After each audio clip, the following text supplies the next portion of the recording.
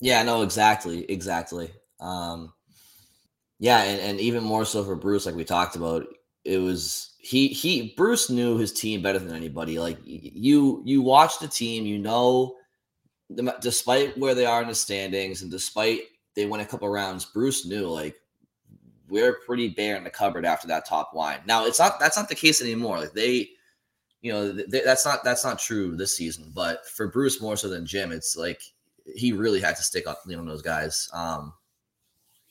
And I actually forgot about the Taylor Hall injury in preseason that you brought up. That's true too, and I do remember him saying when the year started, I think it's fair to assume he wasn't 100%. And they played 16 games now, and whatever it's been, like just over a month. So I mean, they played a lot of hockey. So whatever he aggravated in that preseason game looked like an abdominal injury or middle body, whatever. I'm sure it hasn't had a full chance to recover. So that could explain it too, Scott. You're right. And yeah, Krejci obviously got dinged up a little bit too. But with all that said, we're talking about a team that is 14-2, 9-0-0 at home. I think that's the best start in franchise history on home ice. They have the highest goals for per game. They have the lowest goals against per game. So number 1 on the penalty kill. They're up to number 7 on the power play. Okay, so yeah, I mean, it's just like, and obviously they've been tested with their depth has been tested with injuries and stuff. And Tomas Nosek scoring tonight, as you mentioned and others mentioned, he's became the 20th individual goal scorer for the Bruins this year through 16 games. So I mean, they're getting it from everywhere, and it's not like and of those 20 goal scorers, I bet you 15 of them have multiple goals. So it's like it's really encouraging to see. So it's really difficult to try to find something to criticize this team for right now, at least the on ice product. But we definitely know from watching these guys for a long enough time, we despite their success, we can see that Krejci is not where he could be, and we're seeing that Taylor Hall is not where he could be. So it was just worth bringing up those points. Let's keep it to the forwards real quick again. I did just mention Tomas Nosek got the empty netter. Your thoughts, Scott, on that weight lifted off his shoulders. I know it's an empty netter, but he's had a couple of posts and near falls that with a goalie in that this year that could have gone in, and he may have had a goal taken. Did he have a goal taken back at one point this year? That was like, I forget, but either way, good for him to get the goal. I'm sure that it's one of those goals where, yeah, it's an empty netter, but it takes the weight off his shoulders, and I wouldn't be surprised to see Tomas Nosek get a couple of garbage goals in the next few weeks. Like that's how hockey works. Look at Nick Foligno when he started the year. So just your thoughts on him getting off the schneid. Yeah, it was good to see, and I'm sure even though goal scoring isn't his primary job and it's not really what he's counted on to do with this team, like he even said after the game, he's like, he mentioned that, but then he's like, but you're a forward, like part of your job is to score goals. So, yeah, I'm sure it was weighing going that long without one. It ended up being, including playoffs, it was 72 games without one, going all the way back to January 2nd. So yeah, and you could see from the reaction on the bench too, like everyone knew, everyone felt good for him. Get like Montgomery Bergeron after the game talked about how like he does so many other things. We saw him step up after Pastrnak got hit by why am I blanking on who hit him? Pastrnak hit, it was Burrows. Yeah, Kyle Burrows. And Nosek jumps in and drops the gloves. Wasn't much of a fight, but just standing up for a teammate. It was Nosek's first fight of his NHL career. So, yeah, he gets a ton of defensive zone starts, a lot of penalty kill time, kind of like the thankless forward job. But all that being said, yeah, part of his job is also to score and produce. And so I'm sure it felt great, and you could tell that the whole team was like excited for him. Montgomery said they were all like yelling his name on the bench. So good for him. The standing up for Pastrnak thing too. Like That's another thing where it's just like, I think guys just love that kind of stuff. And you saw, AJ Greer drop the gloves tonight as well. Especially on the second night of a back-to-back where Saturday night was kind of like a sleepy night overall for the team. And you wonder, second night of a back-to-back, like, do you get off to a slow start again? Is the energy there? Those are two guys who made sure it was. And, on the fourth line, like, that's what you want to see. Yeah, you go to a Bruins game in person and you can really appreciate the size of Tomas Nosek. He's a big body out there, and he does a great job in the penalty kill. He does a lot of good things well. I know I've been critical of him in the past, but again, there's only like a lot of it was in preseason. I really did think that there were a bunch of guys fighting for jobs in the bottom six. I just thought he was a little complacent in preseason. But if I'm being honest, he's been great in my opinion since the drop of the opening night puck, and that's even before he scored tonight. So he's definitely, I think, what you call it, a thankless position, thankless role, fourth line center. It can be, but you look at his size. I think the magic number for him is like, if you can do all the little things well and be a good teammate and be a good penalty killer, check well, be good defensively. For him, the magic number offensively, like he should just think to himself, 10. Can I find a way to score 10 goals this year or 7 to 10 goals? You can do that offensively along with all the other little things that you do in that thankless role, like you called it. Then that's all you can ask for in that position. And that's great production from there. AJ Greer, you mentioned. Yep. Especially after Vancouver tied the game 1-1, you could just kind of tell the Bruins were a little bit lethargic.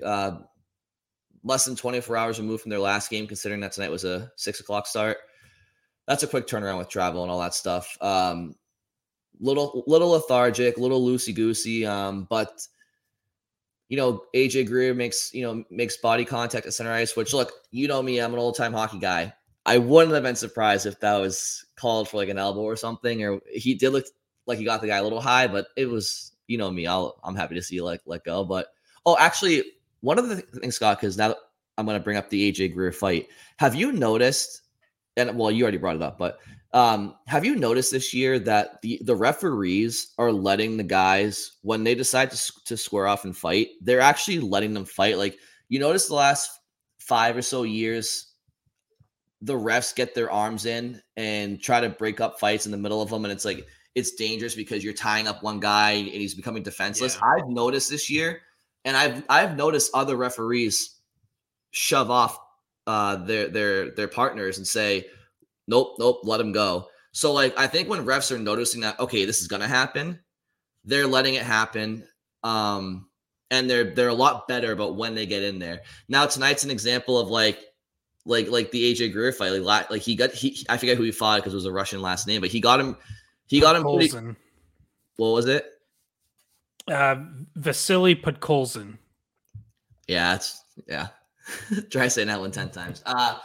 So, he got popped good at the end by AJ Greer, but at least if the guy's going to get popped, it's better off that they get popped because it's just how the fight plays out as opposed to a ref tying him up and so I remember that happened to Adam McQuaid one time, like it was probably 6 or 7 years ago, but McQuaid was fighting some guy and the ref just tied up McQuaid and the guy just teed off on McQuaid because he couldn't defend himself. So sidetrack, no, I just wanted to bring it up because I noticed that in other games around the league too. So kudos to the refs there.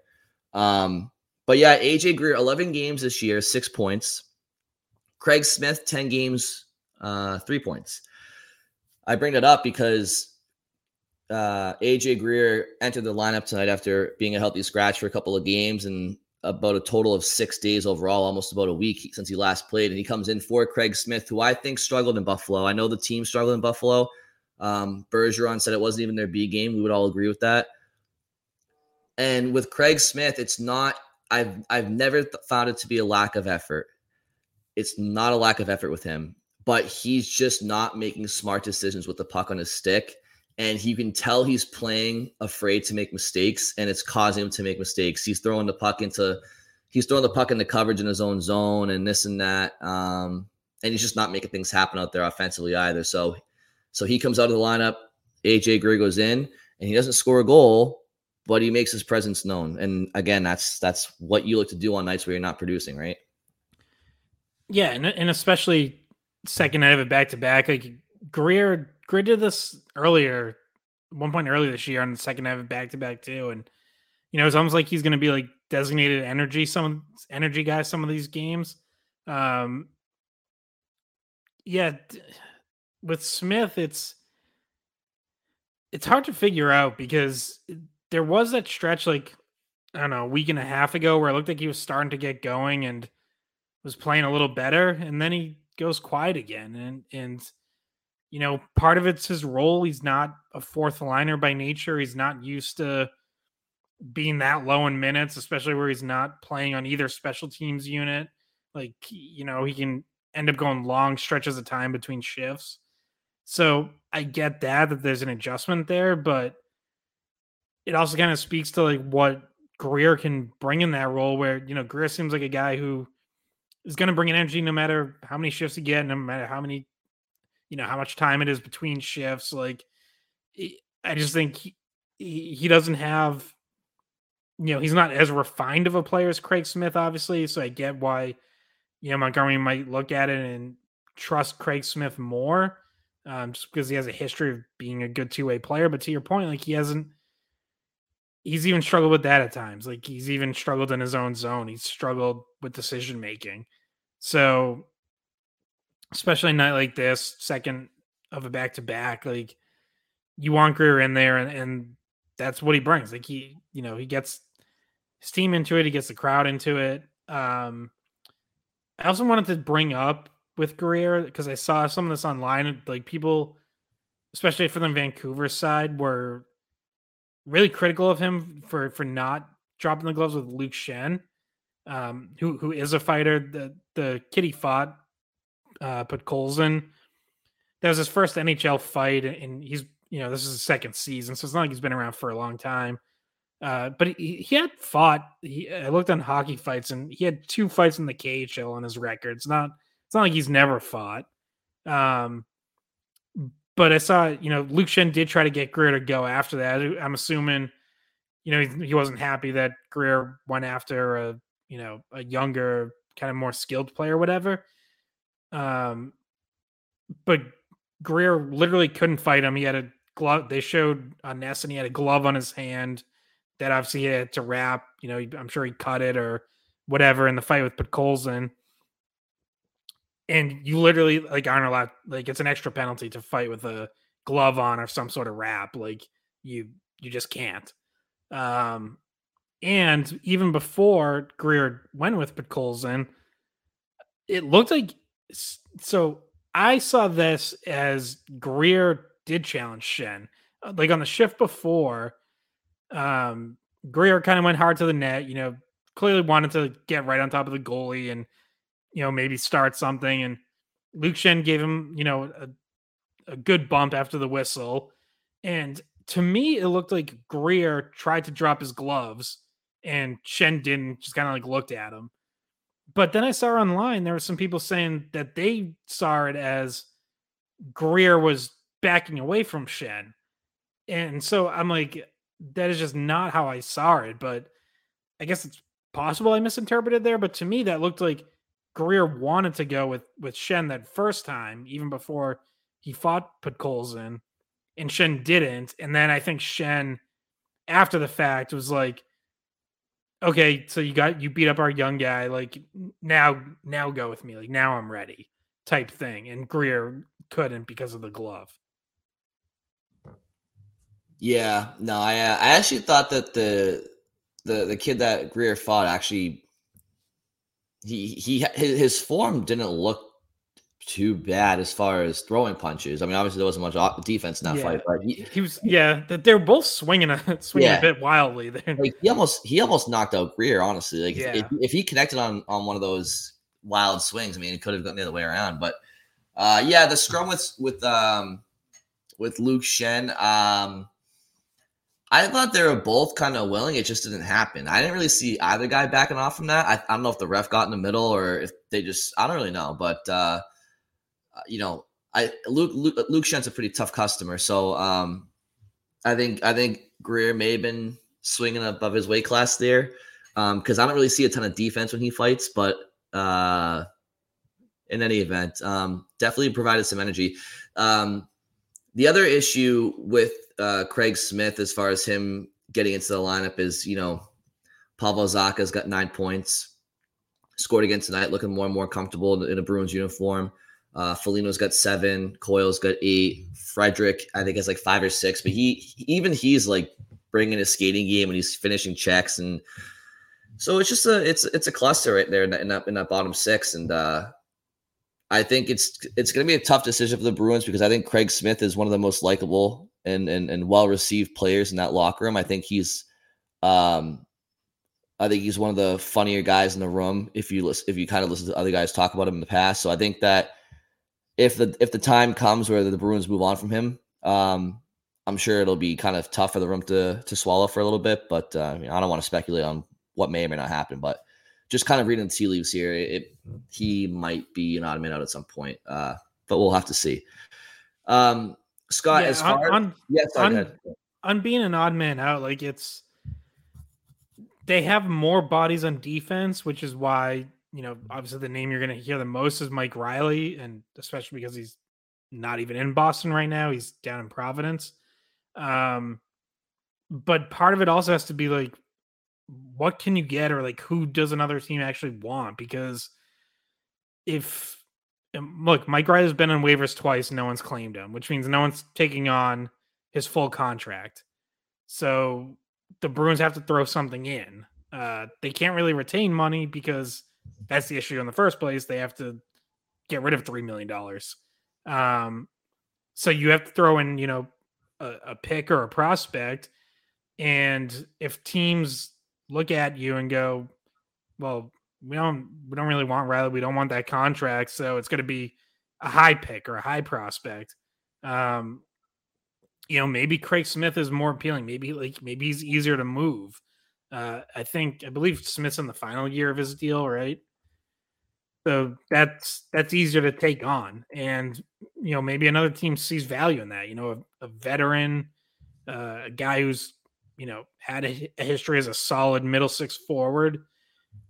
Like, you don't know. Again, part of what the Bruins have to figure out here before Forbort returns is what are you going to have to give up to move one of these guys? Or I don't think they can get anything back for any of them. So it's not, you're not trading one of them for prospects or a draft pick. I think you're almost certainly giving something up, but what is that? Because, like, you don't want to be attaching a first round pick to Mike Riley just to dump a contract. Like that's tough. Like, that's a really tough pill to swallow if you're giving up a high pick or, like a high ranked prospect.